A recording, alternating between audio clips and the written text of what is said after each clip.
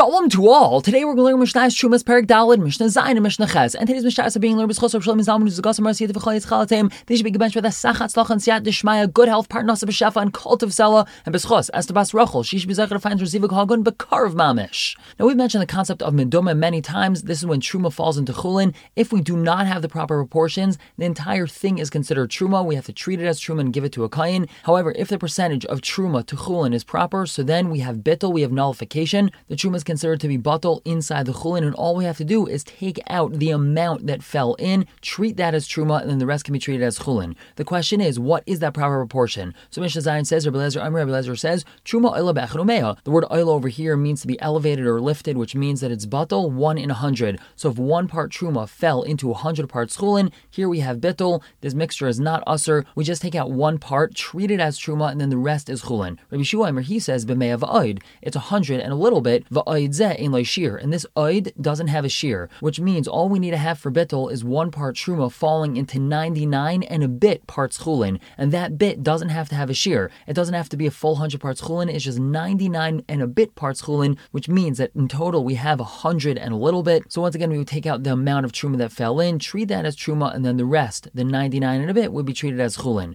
Rabbi Yisrael Mishalom says va'oid kav l'mea sa. This va'oid does have a shear. It's 1 kav per 100 saw, shtos l'medamea, a sixth for this mixture. So over here, Rabbi Yossi is telling us that this va'oid has to be a sixth of the amount of truma that fell in. So let's say 1 saw of truma fell into 99 saw of chulin. It has to be 99 and a sixth saw of chulin. That va'oid has to be a sixth of the truma that fell in. Let's just use an example of ours to perhaps make it a little bit easier to understand. If half a dozen truma apples fell into 99 half dozen truma apples, so in order for us to have proper bittul over here, it can't just be that it fell into 99 half dozen. It has to be that it fell into 99 half dozen plus 1 apple, because 1 apple is a sixth of half of a dozen, and only then, according to Rabbi Yosef and Mishalom, we would have proper bittul over here. Moving on to Mishnah Ches, continuing to talk about bittul, Rabbi Shua Omer, he says, Te'enim shchayros malas halavanis, lavanis malas hashchayros. Black figs can help you mevatel white figs, and white figs can help you mevatel black figs. If a black truma fig fell into a mixture of white and black chulin figs, we can still have bittul over here,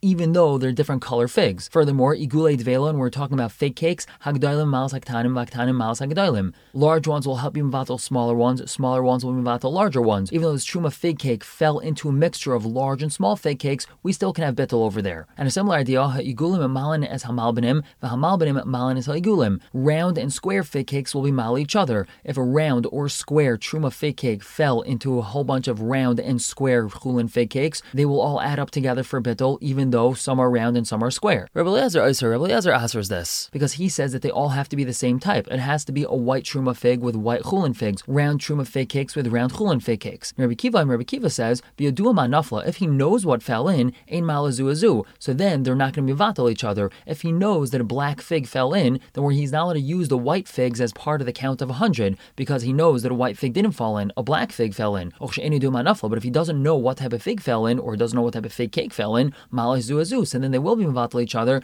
because it's suffix and he doesn't know which one fell in. So we're going to be makel in such a case. We're going to stop here for the day. Pick up tomorrow with Mishnah Tes explaining Rabbi Kiva's Shita and with Mishnah Yud with a similar machlokes. For now, everyone should have a wonderful day.